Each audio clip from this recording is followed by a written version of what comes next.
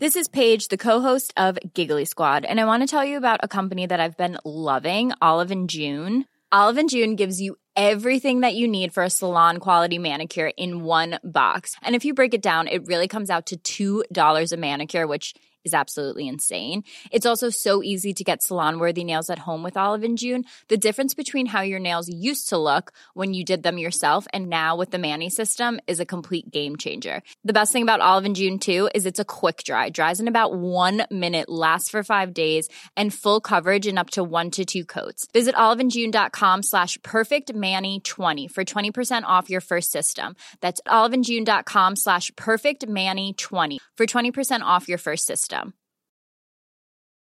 Mom deserves better than a drugstore card. This Mother's Day, surprise her with a truly special personalized card from Moonpig. Add your favorite photos, a heartfelt message, and we'll even mail it for you the same day, all for just $5. From mom to grandma, we have something to celebrate every mom in your life. Every mom deserves a Moonpig card. Get 50% off your first card at Moonpig.com. Moonpig.com. Hey, it's Paige DeSorbo from Giggly Squad. High quality fashion without the price tag. Say hello to Quince. I'm snagging high-end essentials like cozy cashmere sweaters, sleek leather jackets, fine jewelry, and so much more. With Quince being 50 to 80% less than similar brands. And they partner with factories that prioritize safe, ethical, and responsible manufacturing. I love that. Luxury quality within reach. Go to quince.com/style to get free shipping and 365-day returns on your next order. Quince.com/style.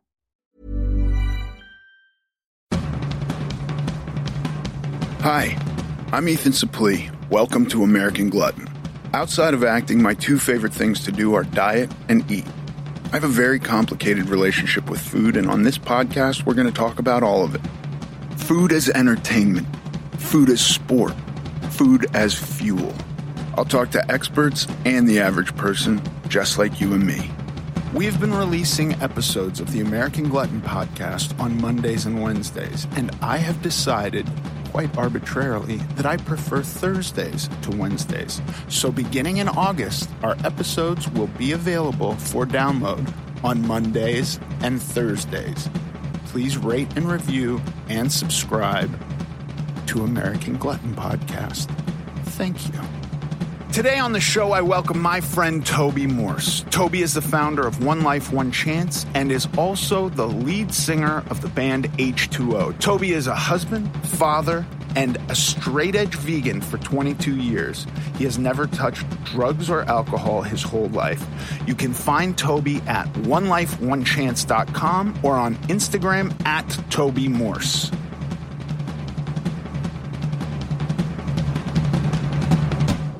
Toby Morse, welcome to the American Glutton Podcast. Thanks for having me, man. Appreciate it. I am so excited to talk to you about a number of things. We've had one other vegan on the show, but he wasn't a vegan for moral reasons, so I'm really excited to talk to you about that. And also PMA. When we get into it, we should flesh it out because I think the ideas behind PMA are something that I use every day. I couldn't even necessarily put it into words, what it means to me. But, you know, I'm asked quite often, like, how do you start? What motivates you? This kind of thing. And it really is just, at the end of the day, PMA. So I'm like super stoked to talk to you about that. Yeah, I mean, there's a guy named Napoleon Hill, and he wrote these amazing books in the 60s. One's called Success Through a Positive Mental Attitude and Think and Grow Rich.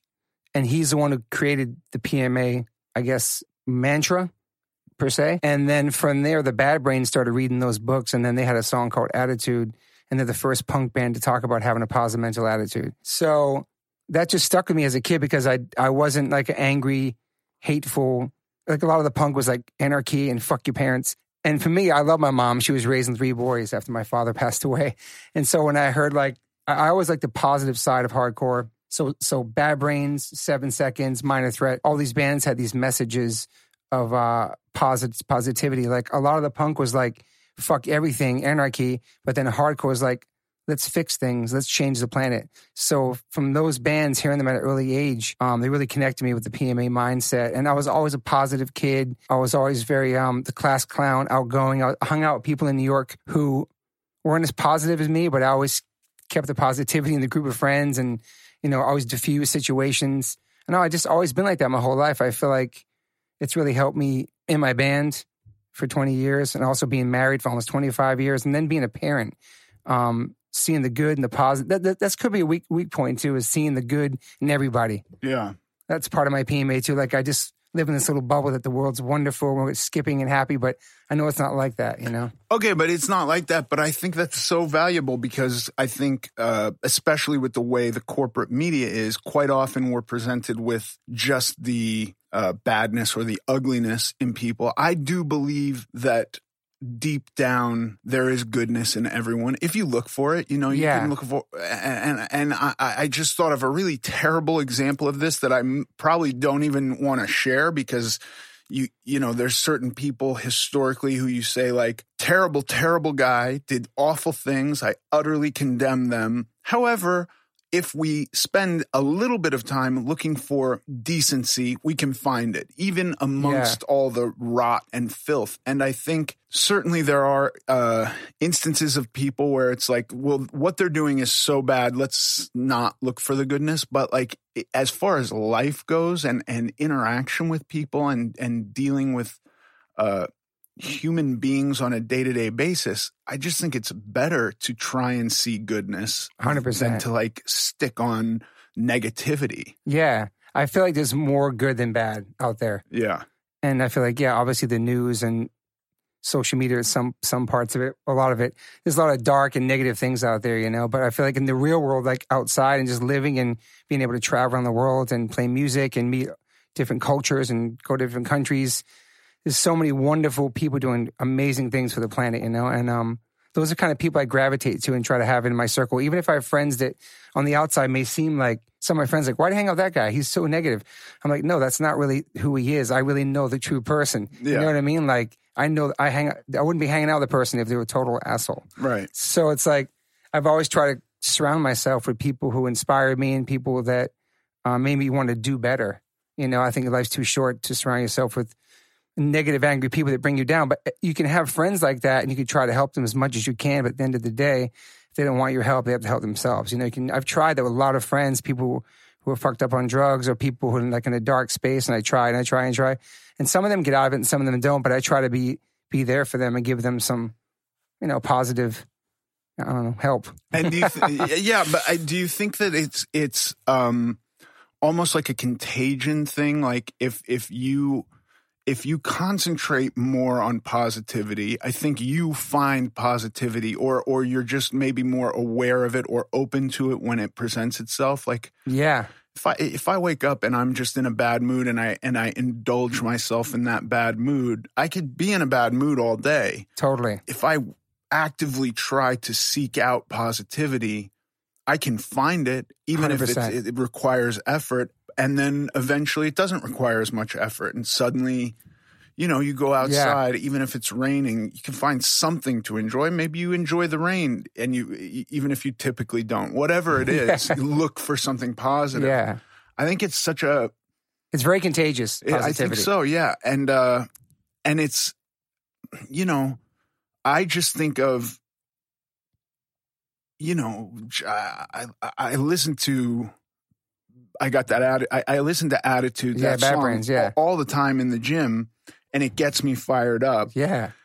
And then I can just, in a moment of whatever kind of struggle I'm having, just go, no, I'm going to be positive. I'm going to have PMA. You know what I mean? And I love that. It works. It's a workable thing. It's like a weird formula. So music helps and exercise helps with that. Yeah. Because it's mental too. It's mental, physical, everything. Like if you are having a shitty time, go for a walk or go for a run or do something. That's what I'm trying to tell people to hit me up now. I've been locked down for a couple months. It's like exercise is key to your sanity, man. You know what I mean? Yeah.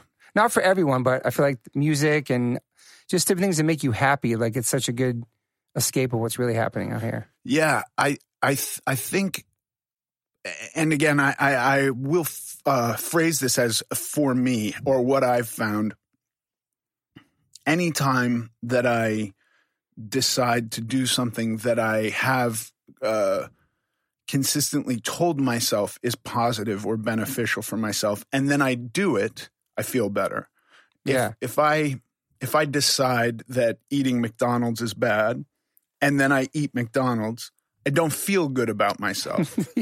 If I decide that eating McDonald's is bad, and then I have the idea of eating McDonald's, and I don't do it, I feel better. And much is the same, I think, for going to the gym or walking outside or doing something that I know will lift my spirits. Yeah. You know? That's awesome. I mean, one of the main quotes from Napoleon Hill is, it's what the mind can conceive and believe it can achieve. Yeah. So that's a really good motto to live by too. Yeah. And I just in my daily life, I try to, like, you know, if I don't wake up skipping through flowers like I'm on like a tampon commercial or something, Stay Free or something. Life's wonderful. It's not like that. It's like if I wake effort, up, right? Yeah, I try to go to Running Canyon every day. I try to, like, you know, stay healthy, do my push-ups, listen to good music, and write some stuff. And especially now since I'm not touring, but like, just get inspired. Like, I listen. It's going to sound funny, but Coldplay is my favorite band, and they make me super happy and emo. So that I have to get a dose of them once a day for real. That's just something that makes me happy. Yeah. I get punked so much for being in a punk band for liking. That's another story.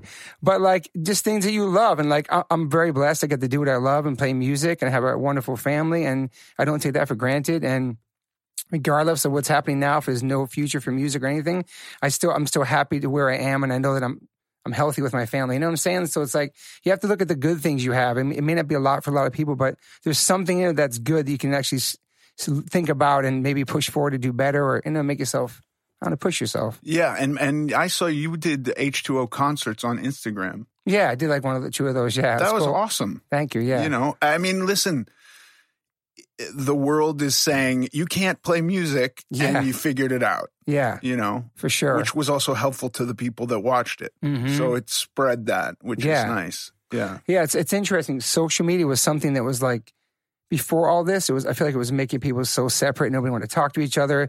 People don't check in with you because he's on tour, or he's vacationing. They don't even text you. They see you, at least he's safe. We can see he's safe. He's doing something.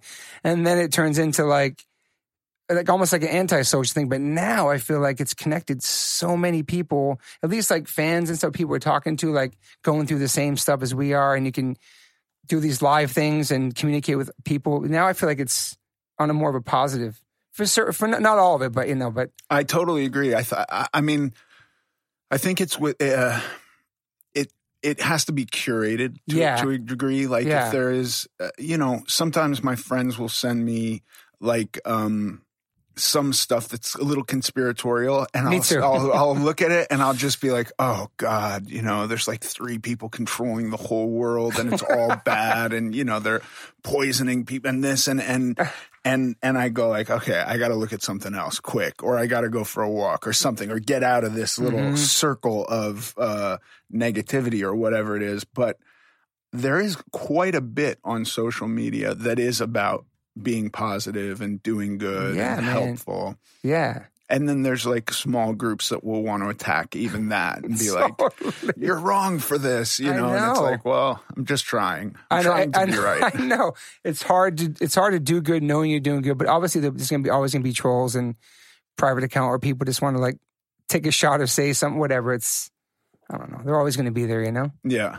But yeah, I try to use mine as like something positive and you know, and spread positivity and on music and on my family. I just try to be myself on there. But obviously, it can get pretty dark. Yeah. And so in the darkness, if you're having a dark day, what do you do? Do you have a routine that gets you out of it? Like actual steps to reacquire the positivity? That's a really good point, because as of this past couple of months, it's been kind of dark. You know, I did a couple of posts about it. It's been kind of not, like I said earlier, cheap off this. Like, you can be healthy, happy with your family, roof over your head. We're very lucky. A lot of people are struggling right now, unemployment, everything. People are dying. But then it's like you said, if you go on it's just crazy. When you're not on your phone, everything's wonderful. But if you go on your phone for a second, you can go down a rabbit hole and it gets really dark, man. It gets really dark. So I like chilled off my phone for like a couple of days. I was off IG for like 16 days and it was wonderful. Yeah. I started going to the ocean with my son. He's learning how to surf. I feel like the ocean is my new kind of escape from reality thing now. Because I never surfed, but my son's a great surfer, so I just tried as of recently to surf, and I stood up last weekend. It was like the most amazing feeling. You ever surfed? I surfed twice, and my biggest memory from surfing was how sore my arms were, which I never thought that was going to be a thing. Paddling out and shit. Yeah. Yeah. So for me, I think my new thing is just if I'm feeling stressed, I'm stuck in the house, at least I can go to Runyon Canyon. If I can go by myself, listen to music, get out of the house, get off my phone. The best thing to stay positive, get off your phone for a couple hours right now. Yeah. Because it's very addictive. Like you said, there are good things, but there's so much information on there on both sides, on all sides of, from the lockdown to government, there's so much stuff on there. And I think not being on your phone is so good for your head right now. I think so. Not for everyone, but it's working for me. I might say this, and I could be totally wrong, but the messaging initially was stay at home. For me, this is a very, very dangerous message because for a huge portion of my life, all I wanted to do was stay home and eat and watch television. Oh, gotcha. And so now it's like all we've made available is delivery food or takeout and television and stay at home. And I'm like, ooh, how do I navigate this? So I got to find some kind of a healthy way to navigate this. And then there was even some moment of like, don't really leave your house. But I was like, well, that's stupid. I can walk around in my neighborhood. And they closed parks and like I live near a park, and that was one of the things that would make me feel good is I could walk to the top of the hill, similar to Runyon and look out over the city and feel better. Like this is a thing. And now this is off the table. And I'm like, be creative, man. You got to really figure it out. It's hard. And then, I also think there's some confirmation bias for me, but I go like, vitamin D is a big thing. You need vitamin D. Me too. And how do you get that? Go out in the sun. That's how you really get vitamin D. If you don't want to take a supplement, you got to just go out in the sun. But we're not really supposed to do it. It's a fine line. So at the end of the day, I go like, I stay at home and eat and watch TV is really the absolute worst thing I could do for my mental health and physical health. Yeah. And I'm just not going to do that. So I am going to walk around. I am going to go outside.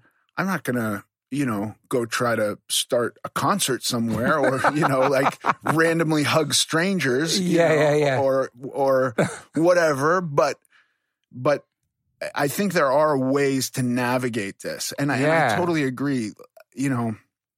Unfortunately, workouts in my house, when I'm doing them, they take a lot longer because I've got the weights aren't as heavy. So I'm doing a lot more reps and I'm doing them really slowly. And so my workouts take a long time. And then I look at my phone in between sets and like I blink and 20 minutes have gone by. That's what I'm saying, man. And so I think, yes, I've found also that turning off my phone to be very helpful. It's so evil. We're so addicted to it, man. Yeah. I think Steve Jobs said he wanted to make an extension of the human body. Yeah. And he it's crazy, man. It really is. I think so often I use it as just to make sure that what I'm thinking is correct as far as like facts go. And I'll think like in a conversation, I'll say something and I'll go, hold on, let me check to make sure what I'm saying is right. And like Google some, study on the human body that talked about, carb intake or whatever it is. Yeah. Just to ensure myself. It's almost like a personal hard drive, which I don't feel good about that either. Me and a couple of my buddies were on a trip where we wanted to like go see Petra in Jordan and go see the pyramids in Egypt. And we went all over that region. And even there, we were like out in the middle of a desert somewhere with Bedouins and like sleeping in tents and like going on these crazy magical hikes and using Google to settle arguments, and it was just like, what are we doing? It's crazy, man. I'm so addicted to it, man. Yeah. It's like the last thing I look at is my phone and I put it down, go to bed, wake up, look at my phone. Yeah. And then, if you ever check like how much time you spend on there, it's really embarrassing, man. It's the worst. I can't even say it out loud to my son because I might be on there. Who knows? Like it's just. And when it tells you like you're up 10% or whatever.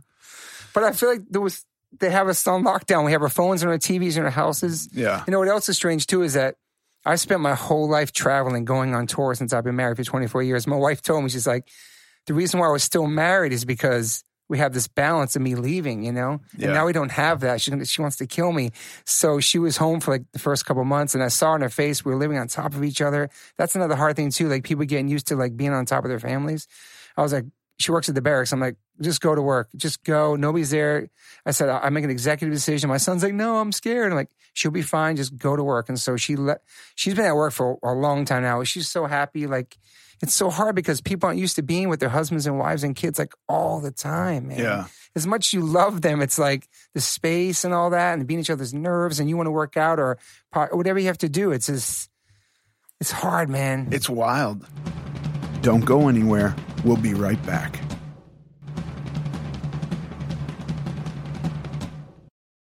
Functionally, there is some use for separating for large portions of the day. You know what I mean? And then there's a reason to vacation with your family because you've done that and now you're ready for a week or two where you're all together. Yeah. And then by the end of the vacation, my wife is always like, I need a day to myself and I want to get a massage and I don't want to see you, you know? And now we have no opportunity for that. We're just all together all the time. Yeah. Don't quote me on this. I don't know if it's true or not, but this is in the music world. Is that like supposedly Bono, before he comes home from tour, his wife makes him go stay at a hotel, decompress, have a night of sleep before he comes back into like their life. Right. And that makes a lot of sense, man, because when you're traveling with your friends, not with your kids, you have no responsibilities. You're talking like sailors. It's just a different vibe, you know? And then you get back in, it's like, doesn't matter if I played a festival to like 10,000 people the night before in Germany. When I get home that day, my wife's like, here's the keys. Take your son to school. It's back to reality. Yeah, go to the grocery store. And you're like, wow. All of that. You're like discombobulated. Yeah. Yeah. No, that's in my rider. They're just going to put food in there. Exactly. So that's like the reality right now because now we're home. So me and my son and my friend Rusty, we turned my garage into a gym and a soundproof place for his drums. So now it's like me and my son's like dude cave. Yeah. And my wife's very happy about it. Yeah. Yeah. Does she send you out there? Ever like go to the dude cave? I've been feeling my son's going to live out there. Who knows? But like it took like 2 or 3 months, but I've never did anything like that before. I'm not a handyman. I've never been like that. So it's been, that was cool. Yeah. Now we have that. But now it's kind of getting hot, so we might have to put an air conditioner in there next. Yeah, yeah, it's gonna be a warm summer. Yeah, I saw that too. It says it's gonna be like the hottest summer or something we've ever seen. Yeah, man, it's like what's next? I'm just glad that the murder hornets didn't show up. Yeah, they didn't. Yeah, that was they teased us with that for a few days, but it ultimately was right. Was and we kicked off the year with the Australian fires. It was brutal. Yeah, horrible. Then maybe a World War III, right? Right. Feels like a Truman Show / Twilight Zone. It's weird, man. I can't wait to see what the third act of 2020 is going to be.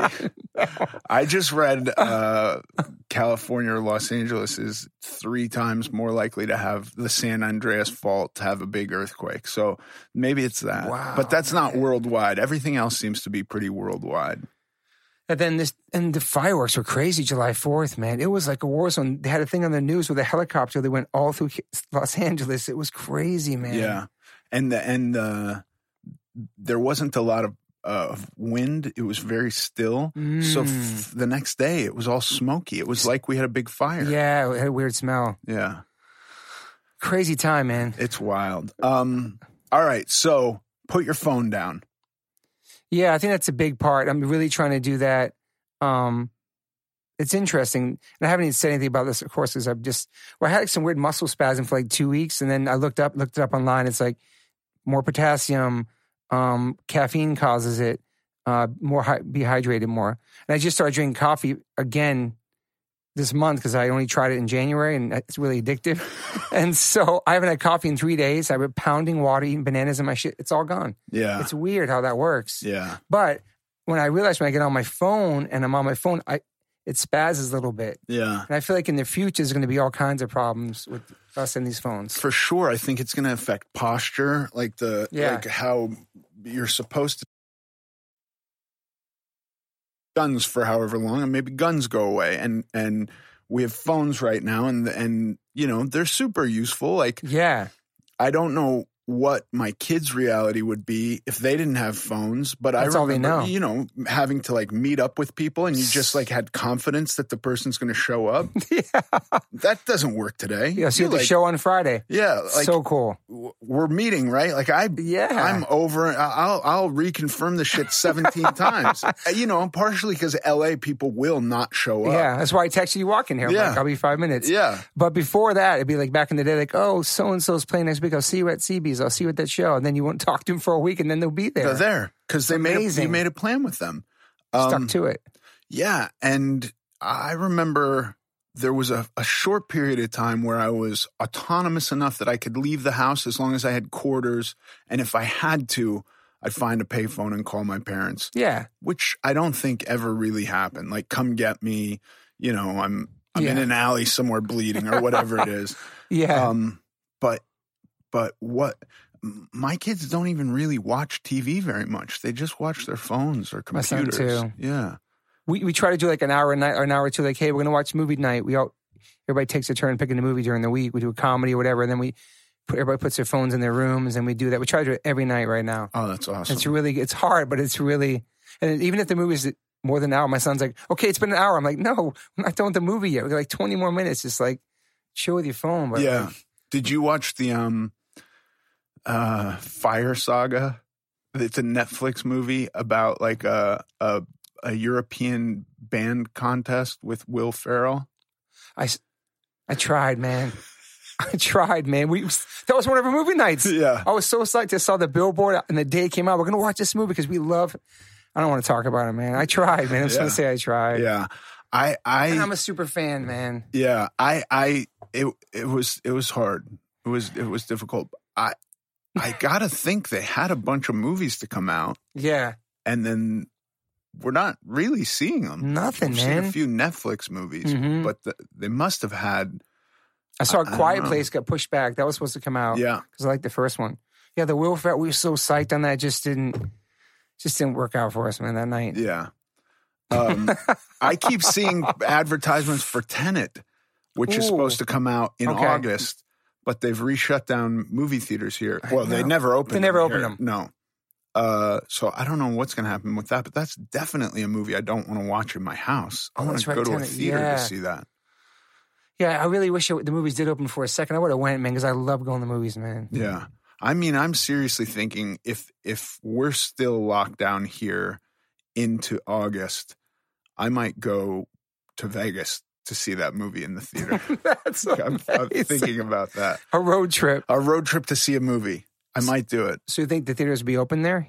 I mean, I have no idea. Mm-hmm. Maybe, who knows? Maybe we get a federal lockdown for the second half of 2020. I have no idea. But if they are, I might go watch a movie. I feel like that would be like an outlaw road trip, you know? Just to go to a movie theater. Yeah. It's so rebellious. Yeah. But at this point, it's like, that sounds crazy. Yeah, like as a kid when I was 15, I would think about like driving down to Tijuana to drink or something because bars, you could drink down there when you were 15. And now I'm like, I'm going over the border to see a movie. That's crazy. You know what's crazy too? And we'll go back to that positivity, but what I talk about with rap all the time too, it's like the conversations we're having now is so weird. Like, did you go to the grocery store? How long was the line? Yeah. Did you wear a mask? Did you wear gloves? Yeah. Were people wearing masks in there? How was it? Or did you went to the post office? What was it like? The silly stuff we would never talk about. How was year one? How was Whole Foods today? Like this stuff, we're not supposed to talk about this stuff, man. It's so weird. And I hope we're going to blink and be like, remember how weird 2020 was? Man, I hope so, man. I think so. This is the weirdest year ever, man. It is so bizarre. I just don't know how long we could do this. I don't know. Yeah. We'll see. I mean, we've done it for a while. We could keep doing it. I don't know. It's interesting. I hope that like everything that's happening now, it's for a good reason for the health and everything of all humans. But because if something comes out like a year from now about what really was going on, it's going to be crazy, man. Yeah. It's going to be time. Not to get into conspiracies, people. Just saying there's so much information. Yeah. But we're going to stay positive, man. We have stay healthy, to. have to work out. We have to stay You look great. positive. I'm saying the first time I saw this guy in real life for a long time, like, you totally turned your life around. And I'm going to save all those questions for my podcast. Okay. So, but yeah, you're staying healthy, though. It's great, man. Yeah. It has not been easy during this. I'm a person who does really well with a schedule, and the schedule's got to be my own choosing. Like, I don't do well with some kind of an authoritative schedule or authoritarian schedule. But when I structure my life in a certain way, I feel that I can do the same thing over and over again really, really efficiently. And I think that the utter disruption to it has actually been beneficial simply because, prior to this, it would be like, I've got my week figured out, and then my wife would throw a monkey wrench in it and be like, well, Thursday night, we're going to so-and-so's house for dinner. And I'm like, okay, that's crazy, which how crazy? It's not that crazy. But like for me and my schedule, which is written in stone, you got to figure it out. And this has been like, whatever you thought your schedule was, we've set it on fire. Your schedule does not exist. Now you're a teacher. Yeah. And you're also, what was the guy when we were kids and we would play hooky and we would be scared of that guy, the truancy, you're a truancy officer. Yep. And my kids are saying like, what is this? You've got us on home arrest. And I'm like, trust me, not my idea. This is just the reality we live in. Yeah. And they're treating me as though I'm the mean teacher and the truancy officer. And like it's hard, man. Yeah. And I'm thinking like, do I have to leave threads in the door to check and see if they're sneaking out and running around the block without me knowing about it? Do they have masks on? Like all of that. Are they down with the masks? mean, they don't want to wear masks. Yeah. But there's certain in this neighborhood, if you don't have a mask on, you get a ticket. So they wear masks. Going to the store, yes. Yeah. That's my son too. Yeah, that's the store's business. But walking around the block, no, they're not going to wear masks. And I think in our neighborhood, it's very easy to never come into contact with another person, or it's cool. We see somebody coming and we walk into the middle of the street and there's never cars on our street. So it's not, they would never get close to another person. I don't think they'd get close to another person even with a mask on. Exactly. But they don't want to wear masks. Yeah. It's not, I saw something that said the mask is the new AIDS ribbon. Like if you have the mask, you're in support of ending AIDS. And if you don't have it, you're like making a statement. I just disagree with that. I think the mask should be functional only. It shouldn't be a political statement. Yeah. If I'm going to go be around people, I'll have a mask on. Yeah, it's our respect for other humans. Yeah.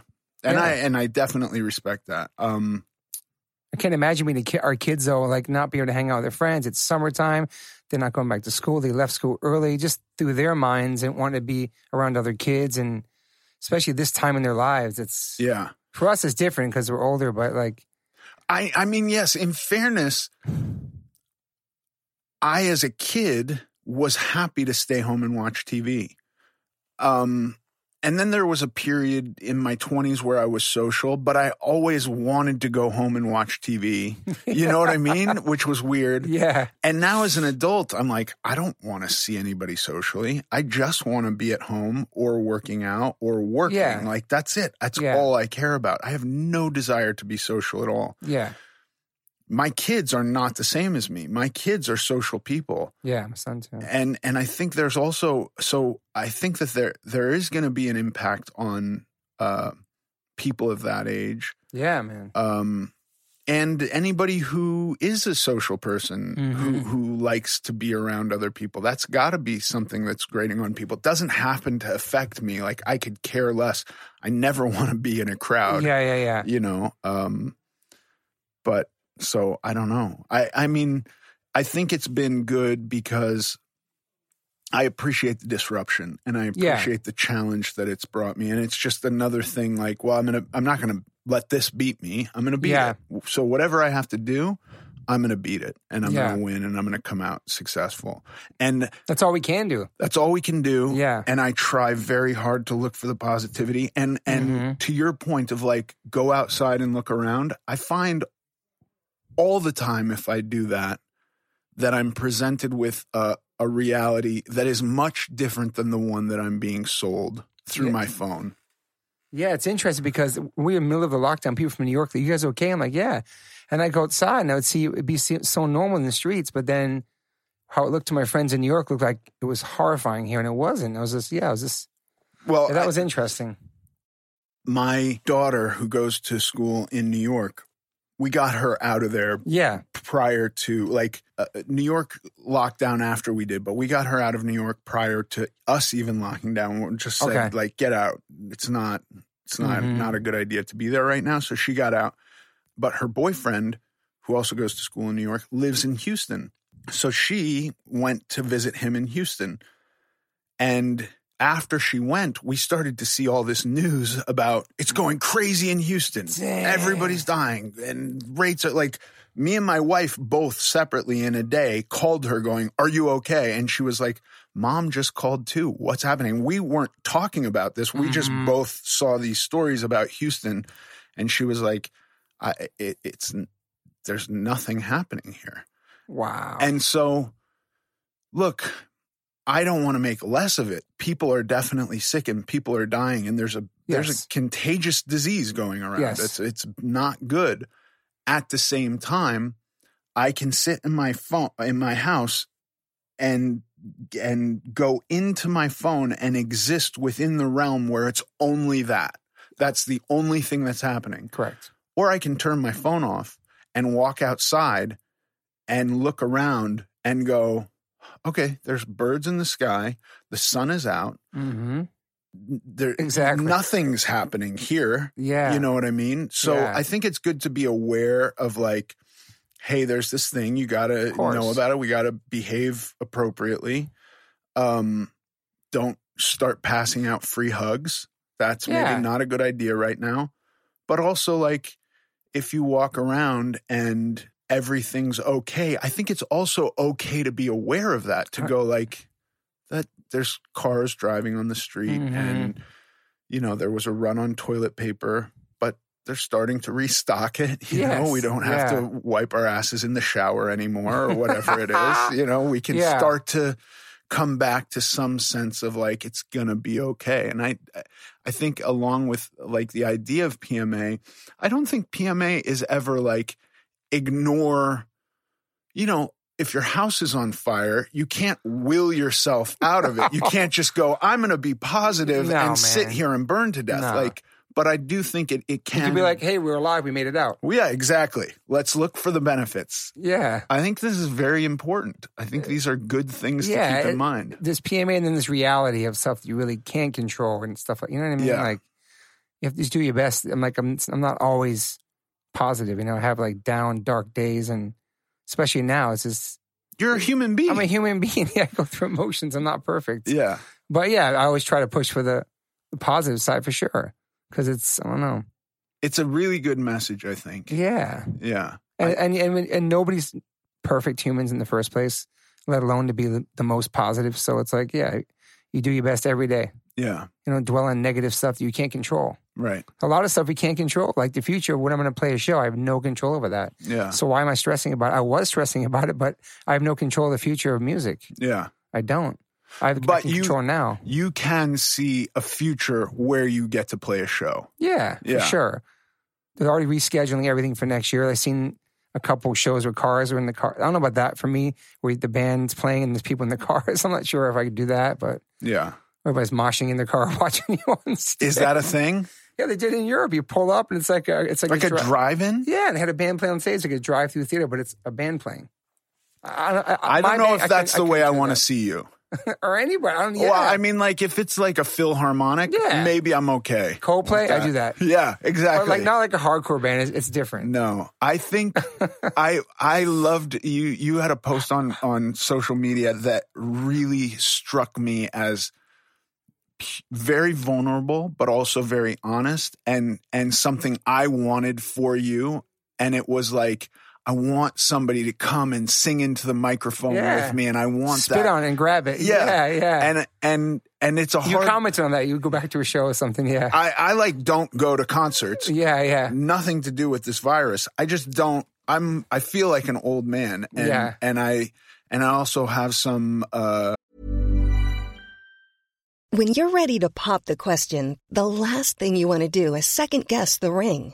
At BlueNile.com, you can design a one-of-a-kind ring with the ease and convenience of shopping online. Choose your diamond and setting. When you find the one, you'll get it delivered right to your door. Go to BlueNile.com and use promo code LISTEN to get $50 off your purchase of $500 or more. That's code LISTEN at BlueNile.com for $50 off your purchase.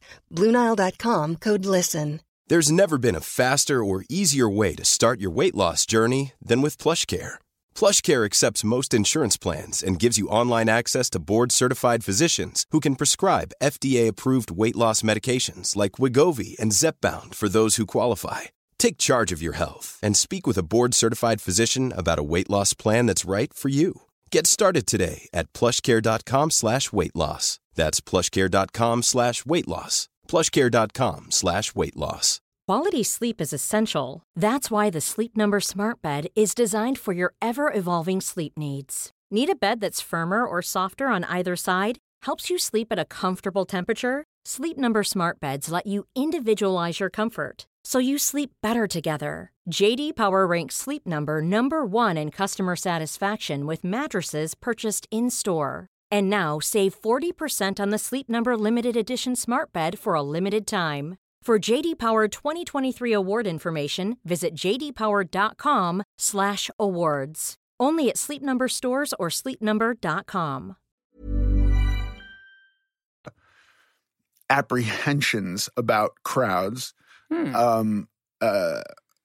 But I will go to your concert just to experience that, because I remember. You trip out, yeah. I remember. I mean, I've been to your concerts before, and there's an energy to that you don't get in other places. Yeah. You know, and I really like that energy. Thank you. I miss that energy, man. I would do anything to have that energy right now, regardless of. I mean, I don't know if I'd play right now. If they said your band could play right now, I don't think that'd be respectful to others. You're the first band that goes plays in the middle of a pandemic. I don't think I would do that. As much as I wanted to, it wouldn't be smart or safe, but this is the longest I've gone for not on tour, you know? Yeah. And I'm not the only person, so I can't say, oh, what was me? But all my musician friends and people that I don't know in bands, nobody's doing anything, man. So. Yeah.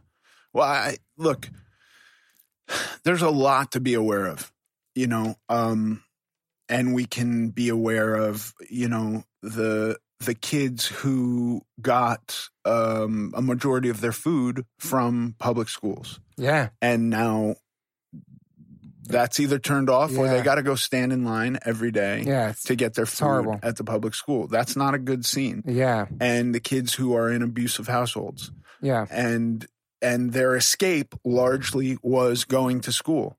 True. That's not a good scene. And people in abusive relationships, like being stuck back in the house together and stuff like that. Yeah, right. There's a lot that is also detrimental to the way we've structured this out. So I never think, like, I can for sure go, woe is me, the gym is closed, and then go, the magnitude of my problem suffers in comparison to somebody else's problem. However, that's still my problem. Yeah. I'm not living in a house with an abusive person. Yeah. I'm not struggling to get food. I can be aware of those problems and advocate against them and say, like, let's figure out an alternative. But they're still not the problems I take on living my life. Mm-hmm. My life is largely made better being able to go to the gym. Mm-hmm. So that's what I'm missing the most. Yeah. You know, I happen to have kids who most of them go to schools out of state, in college and whatnot. And like having them home has been great because I get to see my kids a lot more. That's wonderful. Yeah. And then you're like, oh yeah, there's a reason we send them away for the majority of the day. You know what I mean? And I kind of miss that too. Yeah. That's my problem. Yeah. We can appreciate it more when we go back to that though. Yeah. That little stuff we don't think about. Yeah. It's still, I can recognize that other people have problems. I don't want to trade my problems with anybody. Yeah. I want to conquer my problems. Yeah. You'll take the longer workout in the house. More reps. That. Sure. Yeah. I'll do it. If that's what I got to do, that's what I'll do. Yeah. And I'll try to find the positivity. Yeah. You know, you are straight edge. Yes. Were you always straight edge? My whole life, yeah. How did that happen? So Like I said, listen to punk rock and skateboarding. Should we tell people in case they don't know what straight edge is? Would you just tell them? I mean, for me, it's no drugs, no alcohol. Okay. In the original, I guess, definition in the song, I don't drink, I don't smoke, I don't fuck. At least I can't fucking think. It was about not going around and having promiscuous sex with women and being a womanizer and being a player and those such words and just going after girls. That wasn't what we wrote about. And to be honest, for me, like, I was never like that, but I was into punk rock at an early age, and my brothers got me into skateboarding and punk rock and couldn't relate to the Sex Pistols, never mind the Bullocks. I loved the record, but I know what a Bullock was or what Anarchy was. And then I heard these bands, like I said, Bad Brains and 7 Seconds and Minor Threat. And here's a band I could skate to. They were aggressive. And they had a song on there called Straight Edge. And at that point, I was 13. I hadn't tried anything. And after my dad died, my mom was raising 3 boys on her own. And so she would work 2 jobs. And my brothers became like father figures to me. And they would be smoking weed in the house, having girls over, drinking beer, kind of wilding out. So they got me into this punk rock and the skateboarding, which I thanked them for greatly. And then they kind of scared me straight. And then I heard Minor Threat. I was like, oh shit, these guys are so good. I can skate to them. And I guess I'm straight edge because they're saying I don't have to do that to be cool or fit in. Right. And I wasn't with girls. All I cared about was skateboarding. People called me gay in high school. I was going to marry my skateboard because all I did was skate all through high school. It's all I wanted to be as a pro skater. And so, yeah, it just stuck with me. When at 13 years old, I heard that song. I was like, this is me. And now I'm 50 years old and I never tried a cigarette, a beer, a joint, a pill, nothing. That's my whole amazing. life. So there's a lot of people like me. People think I'm like this. Is anomaly the word? Yeah. I don't know. But there's a lot of people like me from my world and our scene that never tried anything as well. Didn't know what straight edge was until they heard Minor Threat. Not really a label, but you find, oh, that's what it means. That's what I am. So yeah, I've been, my whole life around people doing drugs, overdosing. I've been around a lot of crazy people and I've always stayed true to myself, throughout all of it. That's amazing. Yeah. Thank you. Yeah, I think that kind of fortitude and then your message of positivity, those are very noble things. Thank you. Yeah. And so, it's crazy to think about it now. Even if I go back to New York and see my same barber I had in the 90s, he'll be giving me like a tighten up and he'll be like, so did you ever get a drink yet? Did you ever going to have a beer? You're ever going to basically grow up? I'm like, what? I'm like almost 50 years old. You think I'm going to have a drink now? Because to people, they're just like programmed, like you have to drink, you're a man and do this and do that, yeah. You're in a band, you're covered in tattoos, you don't drink. I've been stereotyped my whole life as a total like scumbag, drug addict, thug, hooligan, whatever you want to call me. And I'm like, don't eat animals, don't do drugs. I'm like the purest, try to be, Yeah. When did you ever eat animals? I haven't ate animals since I quit. I became a vegetarian in 1988 when I was 18. But I lived on my own before that. I wasn't really eating. I don't know, probably since I was 15. I had fish once. My mom made these really gross fish sticks in the microwave. The fried fish sticks. That's the only fish I've ever tried my whole life. Really? No sushi, no nothing. Yeah. And so, yeah, man, yeah. Do you ever try just like cucumber rolls or avocado rolls? Can you have that? You can have that. Yeah, I just don't like seaweed though. Right. So yeah, I mean, so if you want to go to the veganism part, basically, I lived with this band called Gorilla Biscuits in Queens, New York in 1988. And they were a vegetarian straight edge band. And they were recording their record that became an iconic record called Start Today, which changed so many people's lives. This one song called Cats and Dogs, basically saying cats and dogs have feelings like cow, basically saying cats and dogs have all the luck. And one of the chorus parts was Thou Shalt Not Kill. I sang on that song. And they just inspired me to become vegetarian. And so that was all by myself living in New York with them. So I guess at 18, I just stopped eating animals. And then maybe the next year, I was like, I'm going to stop wearing animals. And I was living in New York, going through all those blizzards, wearing like Vans and Converse. And I really hope the cows appreciate me. Wearing like all kinds of canvas shit, you know what I mean? Like just soggy. And so then later I became vegan after that. Yeah. I do think I often get my... I go into these like weird mazes in my own mind about like things that I think are true and why are they true for me. And I will often go to the idea of like, it's disgusting how they eat dogs in some culture, Yeah. and I'm not saying I don't find that disgusting. I do. I find it to be pretty gross. Like you see a video where it's like people are eating dogs and they're the wet markets in China and it's like really gross. And then I go like, the only real difference is cultural. Is like what we've become acclimated to. Yeah, what the norm is. Right. Yeah. And, prior to really the agricultural booms here, the majority of meat that people ate was game meat.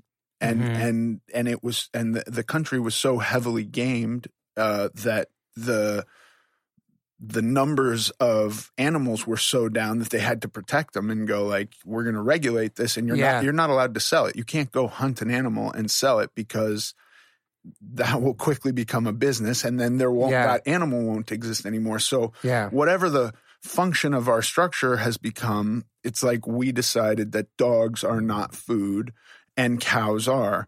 And in another country, cows are sacred in India. Cows are sacred, and maybe they'll eat a dog or a horse or whatever. I don't know.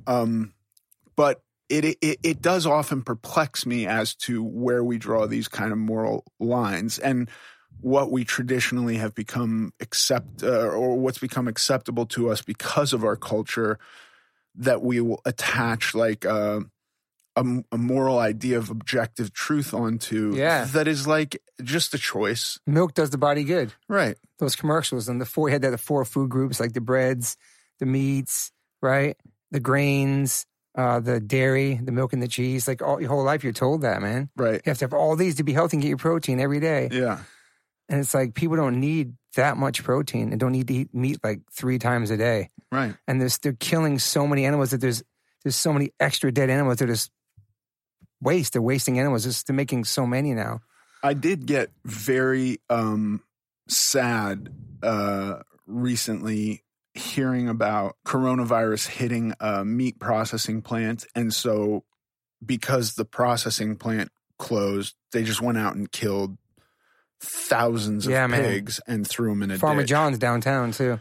Right. And I go like, at the end of the day, look, I do eat meat. And so I can totally empathize with what you're saying. Like I can see the validity in what you're saying. And I go like, if this thing is being produced to feed somebody, there are certainly people for sure in the world. We know 25,000 people a day on average starve to death in the world. That's a lot of hungry people. Now, a lot of that is like weird, political reasons where certain groups of people are blocking food from, it's not necessarily that there's huge areas where they're just starving. It's usually a man-made causation today. Yeah. But we have food and now we're just going to kill it. And now we're just going to kill all these animals for no purpose at all. That feels very not good to me. Yeah. And I guess supposedly like our president was supposed to shut down the slaughterhouses during the thing when he refused to do it. So a lot of people got sick, man. Yeah. But what happens if he shuts them down? Does all those animals get killed and then thrown in a ditch? No, I would hope that they would go back at least to the farms they were at. I don't know. Man. It's a great question, man. I have because they kill thousands and thousands a week at Farmer John's. Because we go out there and do the pig vigils. Yeah, it's pretty intense. But all those pigs downtown. They're the Dodger dogs at Dodger Stadium. It's crazy. Yeah, the conditions that the animals are kept in feels suboptimal. Yeah. Like you go to a biodiverse farm and you see what's possible for like, the cow shits in the grass and the chickens, and then bugs grow in the shit, and the chicken comes and spreads the shit out and eats the bugs. And there's some kind of a harmony within the biodiverse farms where everything's got like a respectable position in this ecosystem. And then you see the way the mass-produced stuff is being done and the treatment. It's crazy barbaric. It's crazy, man. It does seem weird.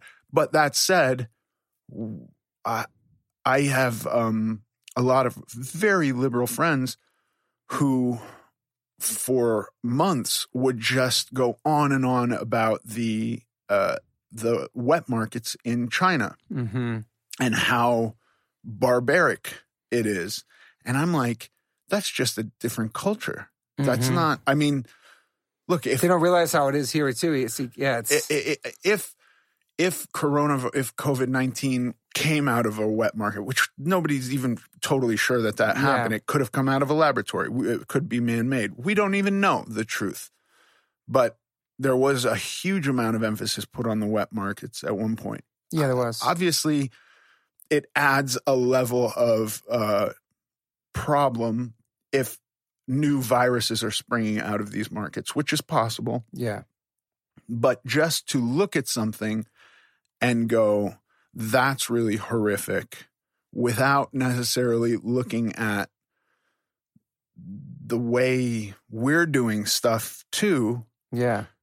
Just because we've gotten used to it, we're saying it's not also horrific. Yeah. You know, these are the kind of... Yeah, because we're used to the cows being slaughtered, but you see dogs being skinned alive and burned alive. Like, oh my God. But all the animals here and all the farms that are getting slaughtered, it's just as bad in a different way. You just don't see it, you know what I mean? Unless you go undercover in a slaughterhouse. But there's a lot of videos of the dogs, and it's crazy, man. Yeah, it's terrible. And that... Well, people see that. I'm sorry. But no. Because there's this thing like where there's I love dogs. I'm a dog person. I'm a dog lover. And then you have a hamburger for dinner. Like that, I never understood that. But people don't put the two and two together. They're both living things. You know what I mean? And pigs are really smart, man. They're really smart animals, wonderful creatures. But I feel like people are so used to that. You have dogs and cats, like you said, and then we eat, these ones here, we just eat them. Yeah. You know, but you can be a big dog lover, but then have a hamburger. But there's a lot of people that come and thinking about that more. I actually was in China. I went to China to try a duck dish. Okay. Because I was on crazy diets that would make me only think about food. Yeah. And then I would get really obsessed with duck is keto. And where do they make the best duck in China? I have to go eat this duck in China. So I wind up in China just to eat duck. Wow. Cut to my... It's a long flight. It's a long flight for one to try one restaurant. Yeah. And my wife comes and she's not having a great trip and can't really eat anything. And at some point we're in a market somewhere and I'm like, well, I'm going to try scorpions. And my wife is appalled at this. Yeah. And I'm like, what are you talking about? Like, you know how often I'm called to action in my house to kill a bug? Like, for her to, it's like, I mean, she doesn't want a bug to exist within the house. I personally don't care. I mostly will argue, let the bug live just because I'm lazy and don't want to get up and kill it. Mm-hmm. But it's got nothing to do with I want to save this bug's life. She is happy to kill all bugs. She is more than happy to never have to see a bug. So there's no position there where she's like, there's anything sacred about this life. And I'm like, what difference does it make? First of all, I believe there's an allowance for bugs in all canned food in America and rat shit and all kinds of crazy things. Mm-hmm. This is not even a conspiracy. This is a legal matter. There's a certain amount of bugs and fecal matter that are just allowed by the FDA within our canned food, period. Wow. So you're eating bugs no matter what, unless you're... Like it or not, yeah. Right, unless you're utterly avoiding canned food, which is very difficult. Yeah. But I was just arguing with her, why is this freaking you out so bad that I want to try these, deep fried crickets or scorpions. And she was like, because it's gross. And I just think it's wild that we can have this bizarre dichotomy in our head that something we're used to is not gross. Mm-hmm. Hamburger. Yeah. But a bug you're willing to kill every day of the week is gross.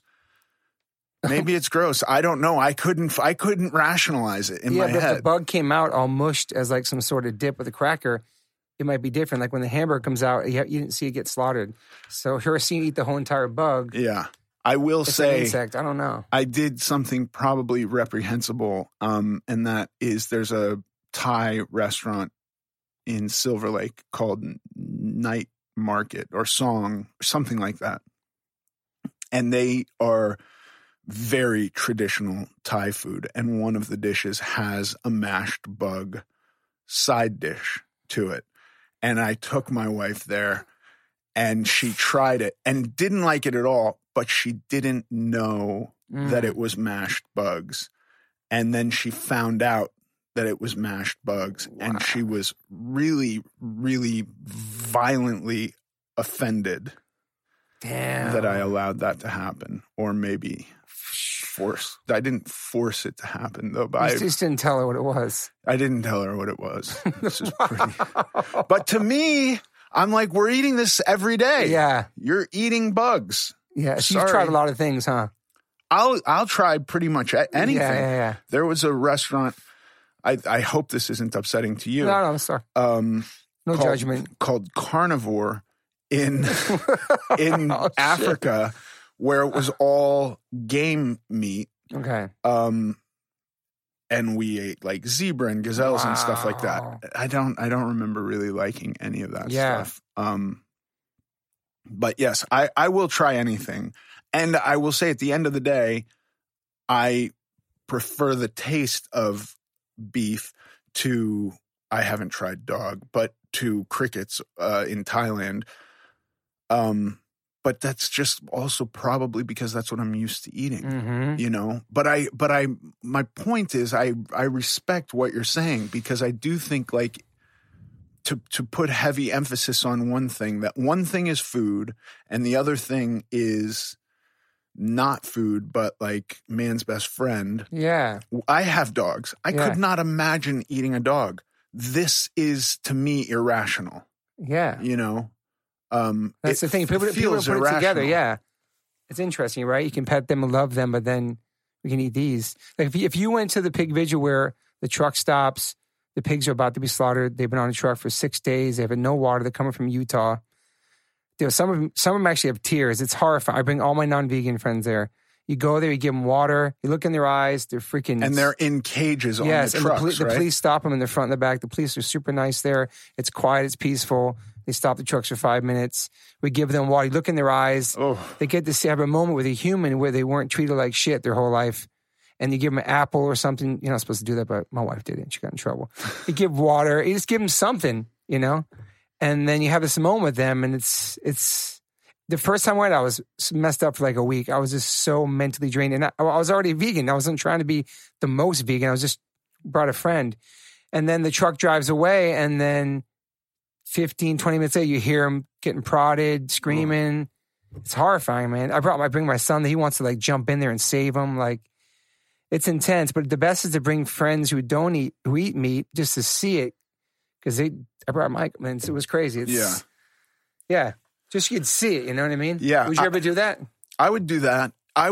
And I have been to processing facilities, and it will mess you up from the idea of eating meat from You've been into a slaughterhouse, you mean? Yeah. Wow. But I also, when my kids, when the youngest kids were very little, and we were at a grocery store, and I remember trying to explain to them, like, look, this thing in this package, this was an animal that you have like toys in your room where you're like cuddling with a toy cow. Yeah. And I just want you to know, because I suddenly felt like I want my kids to really understand what they're eating. Like for a long time, I told them McDonald's was poison. And I do think, you know, to some degree, I think McDonald's is like a really unhealthy thing for America, for people. I also think it's not my place to make that decision. Yeah, you know what I mean? Like if people want to eat McDonald's, that's totally fine. Yeah. I think McDonald's French fries are delicious, but I really won't go there. You know, I mean, I've been to McDonald's once in the last 10 years or so. And I have some issues with the idea that they're feeding massive amounts of calories to people, mostly unknowingly, with who maybe don't understand the way food works in the body, and you're eating this stuff. So I'm very conflicted there. And I did for a long time tell my kids McDonald's was poison. I wish I hadn't. I wish I was a little bit more honest. But they were little, and I was just like, that's not food. We're not eating that. But we're going to go to the grocery store, and I eat meat. And I want you guys to understand that this was a cuddly animal at one point. That's awesome if you're not going to be into that. And I took them to a slaughterhouse, and they didn't watch animals be killed, but they got to see pre-processed dead animals get broken down. Wow. And I said, I want you to understand that this, and we watched the whole thing go from an animal with skin on it to a package of meat. Wow. And I said, like, I'm not trying to sway you or dissuade you from participating in what you eat, but I just want you to understand. And they still eat meat. But I just think we lose something by seeing it packaged in a grocery store and disassociating from what it starts out as, I think. That's why it's easy for people. Yeah, it becomes a tradition. And I do think that, they've made it largely illegal to film what happens in these plants. Mm-hmm. That if we were able to see that more, maybe some changes would happen. Yeah, more people did that, right? Yeah, well, I mean, look, if you actually if you showed the even just the level of hygiene that is kept in a lot of these places, I think people would just be like, I'm out. And if you challenged meat is such a big industry in America. Huge, man. I think it would be a valid thing for people to really understand. And I'm not saying once you understand, if you still choose to do it, that's fine. I do eat meat. I'm not saying I don't eat meat, but I think that there could be huge change in that industry. Yeah, more people saw that. Yeah. There's also some, I've talked to a few people about this, but 4 companies own like 85% of the processing facilities in America. And there used to be hundreds of thousands of processing facilities, and now there's like 200. Oh, wow. And so as you become more efficient, I think you will also lose certainly some part of the idea that this thing is a living creature, and it just becomes like an apple.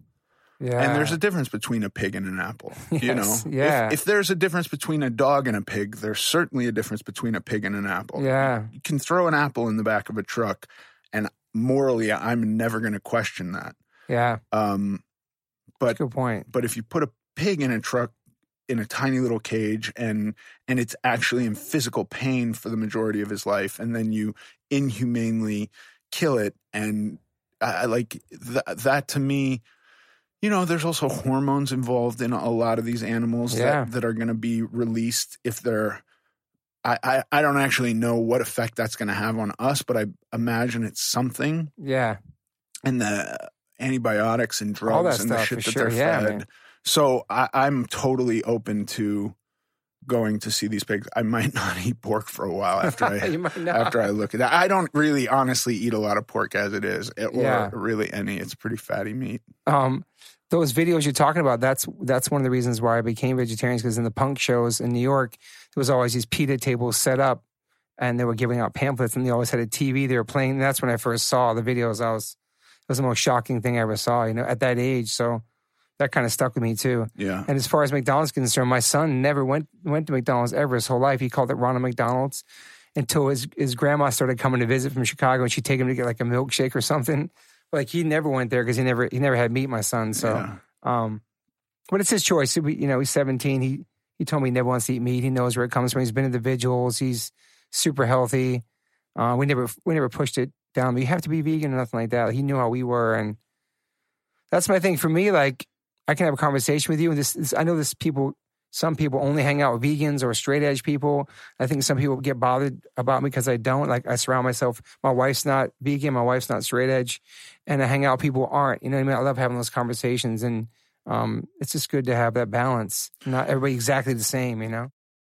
I really respect your moral position, and I respect how diligent with it you are. And I recognize that I mean, I've known you for a long time, and you've never once come off as a guy who's going like, to me, that I need to be vegan. No. And that's my favorite thing about people with strong convictions who are also able to go like, this is my conviction. Yeah. And it doesn't have to be your conviction. That's where I live. You know? Yeah. Teachy, not preachy. Yeah. Lead by example. And that's what I try to do. I don't try to be like, because I feel like you shove something down somebody's throat. They could be like, it's the same thing your parents keep telling you, don't do that. Of course they're going to do that. Right. So it's like, I never was like that. I never tried to be like that. I have no songs about that where it's like, do this, do that. It's just not really my thing. Some people works for some people. They can be they're really, and I respect wherever their position is or how passionate they are about it. But I'm passionate about it, but not preachy. Yeah, I guess, yeah. I always respect somebody who is passionate about something, but can also recognize that it's their position. Mm-hmm. There's often times that I'll have a conversation with somebody where they're speaking about their value as though it's an objective fact. Now, all you've told me and all we've discussed are objective facts, but you've also associated your value with those facts as your value. Yeah. Do you see that? So there's a difference there. And I feel the same way about basically everything I believe. I'm not going to present it as though my value is a fact. My value is simply my value. Mm-hmm. But I've experienced things like a fact is I took my kids to see what animals look like in the process of being taken from just about alive to a package of meat so that they could form their own value. Yeah. You know, and I think that in order to kind of escape the marketing machine as much as possible, we have to have as much information as we can have. True. And I think that the more that information is withheld from us, we're never going to be able to make our own value determination. It's always going to be kind of manipulated. And I already think it is kind of manipulated no matter what. And we're never going to escape that totally. But like we can get closer and closer to real critical thinking for ourselves if we have as much information as possible, you know? So, you know, a guy who's eating a Dodger dog who has no idea that the pigs are kept in cages and then processed, maybe he'd make a different decision if he knew that. But if he doesn't have that information, how can he make that determination? Yeah, if they don't see it, really doesn't happen. Yeah. 100%. I'd be cool. I mean, it'd be really extreme, but have some of those videos at schools, like a health class or something, and show where it comes from. Yeah. I don't know. I think so. I mean, I think doing that would at least minimally change the way stuff is processed. You know, I always think about, you know, there's a reason that the majority of our jails and prisons are filled with impoverished people. And I just wonder, like, if you started sending rich people to jail, maybe we would have just ultimately less people in jail. You know what I mean? I'm not saying rich people need to go to jail, but there's a reason why affording a really good lawyer can get you out of going to jail, and being poor, chances are you wind up in jail if you get caught up in the legal system. Yeah. And so I just try to think about these things in terms of like, how do we actually change something? And at the same time, I just go like, that's also just my value on it. And maybe we don't need to change it because maybe not enough people share my value, you know? Yeah. Do you ever watch documentaries? Like, you ever seen What the Health or Game Changers and stuff like that? Yeah. Game Changers, I read two vegan PhD in physiology guys came and were like, look, I'm a vegan for moral reasons. Yeah. But here's why this is not necessarily 100% factual scientifically. That's interesting. Yeah. But they had him on, you see Joe Rogan when they had them both on there? Yeah. That was incredible, man. That was a solid argument. It was a solid. Yeah. Even Rogan was like, I think I might take down. The first one. Yeah. Yeah. That was like the first time I really watched the whole episode of that. It was nice to have the back and forth, like a real conversation. Yeah. I thought it was represented well on his show. I think at the end of the day, it wasn't an argument that got me to the point of like going like, I'm going to give up meat. Yeah. And but I certainly believe like you don't need to eat meat. There's no necessity in it. I think it would be hard to tell,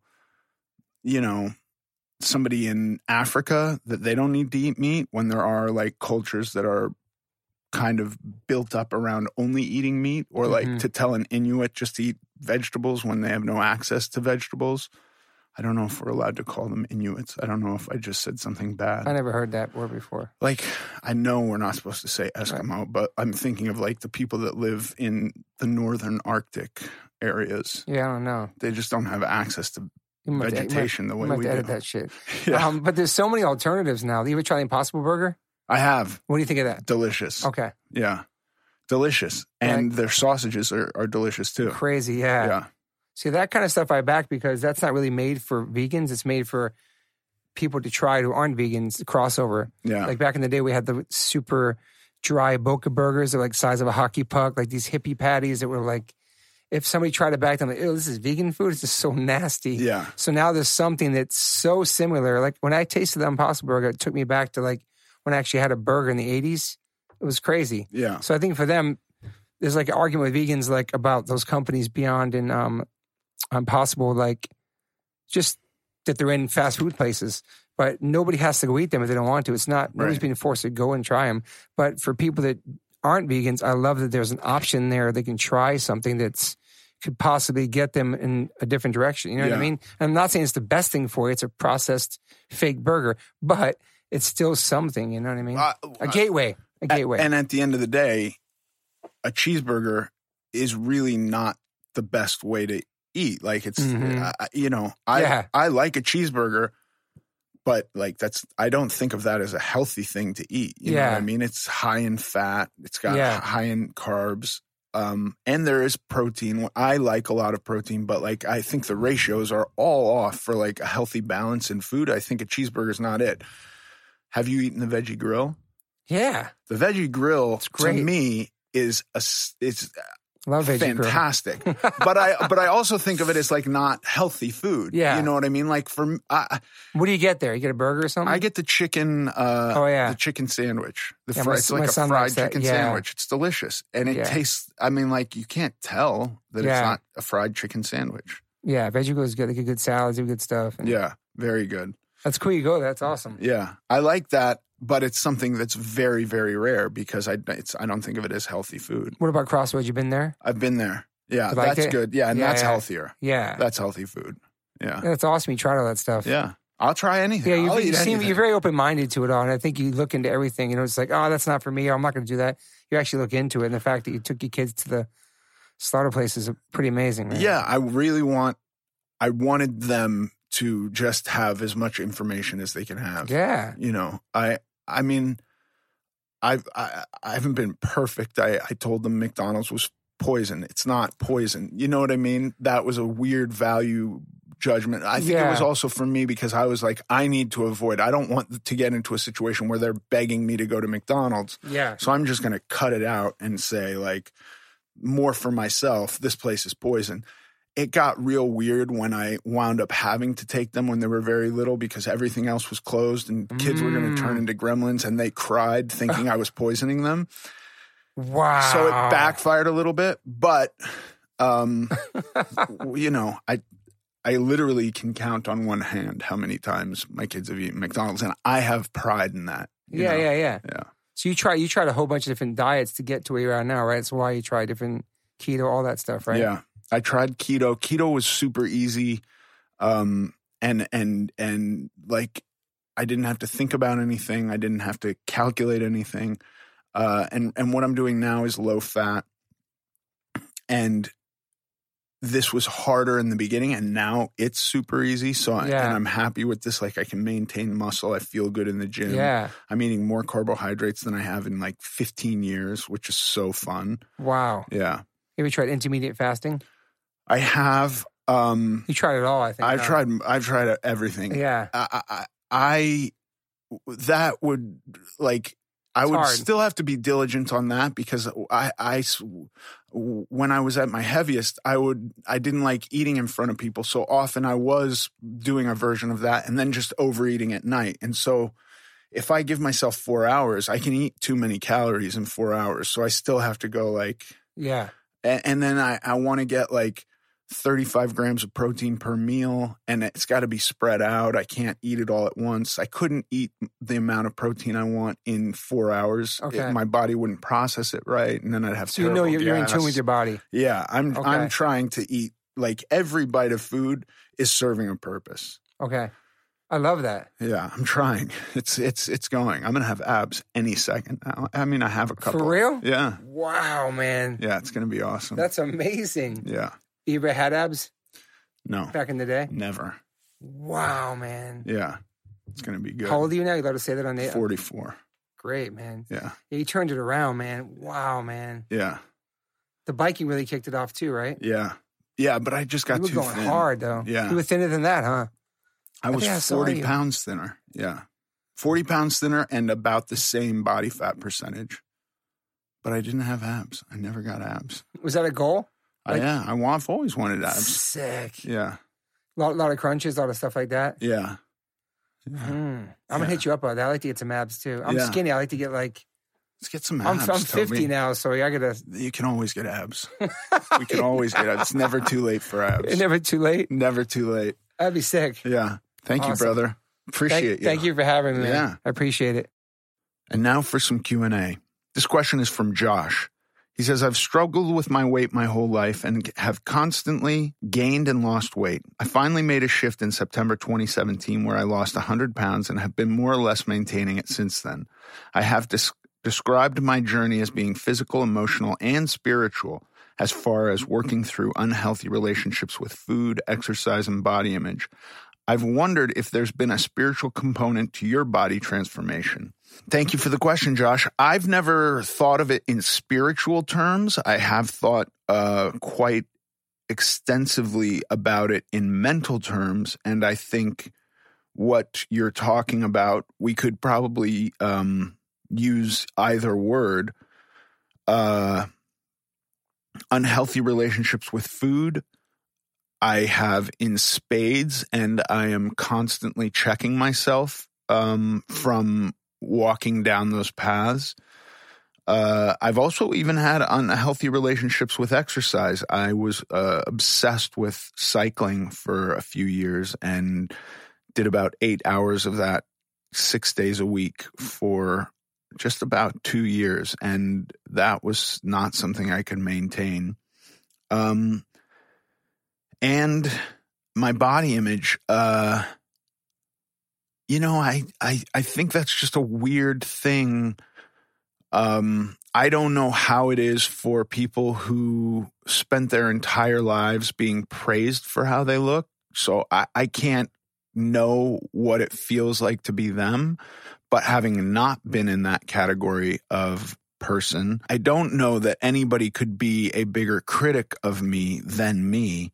And so I have this image in my head of what I want to look like through diet and exercise. And I don't know that I've ever gotten there. Or if I've gotten there numerically, I don't know if the picture I had in my head ever matched what I thought the number on the scale would look like. And so, I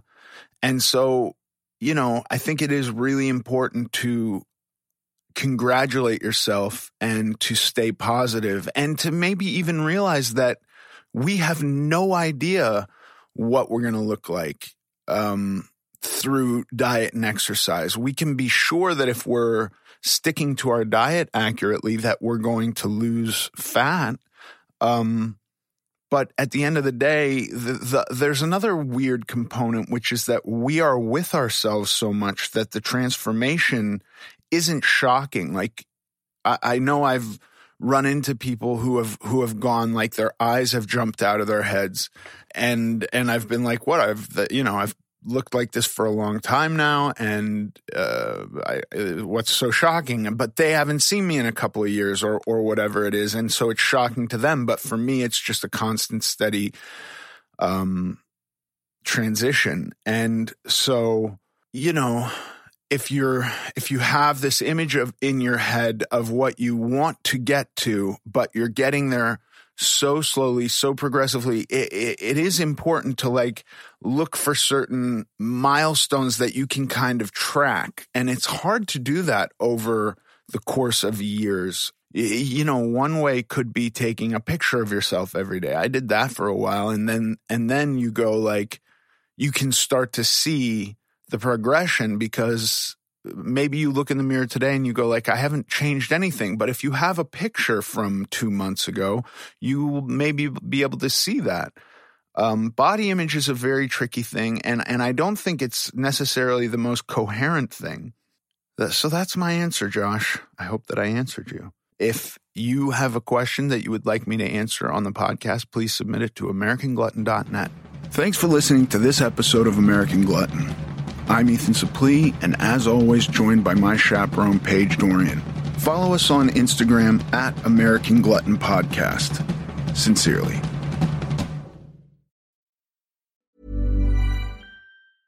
A lot can happen in the next 3 years. Like a chatbot may be your new best friend. But what won't change? Needing health insurance. United Healthcare Tri-Term Medical Plans are available for these changing times. Underwritten by Golden Rule Insurance Company, they offer budget-friendly, flexible coverage for people who are in between jobs or missed open enrollment. The plans last nearly 3 years in some states, with access to a nationwide network of doctors and hospitals. So for whatever tomorrow brings, United Healthcare Tri-Term Medical Plans may be for you. Learn more at UH1.com.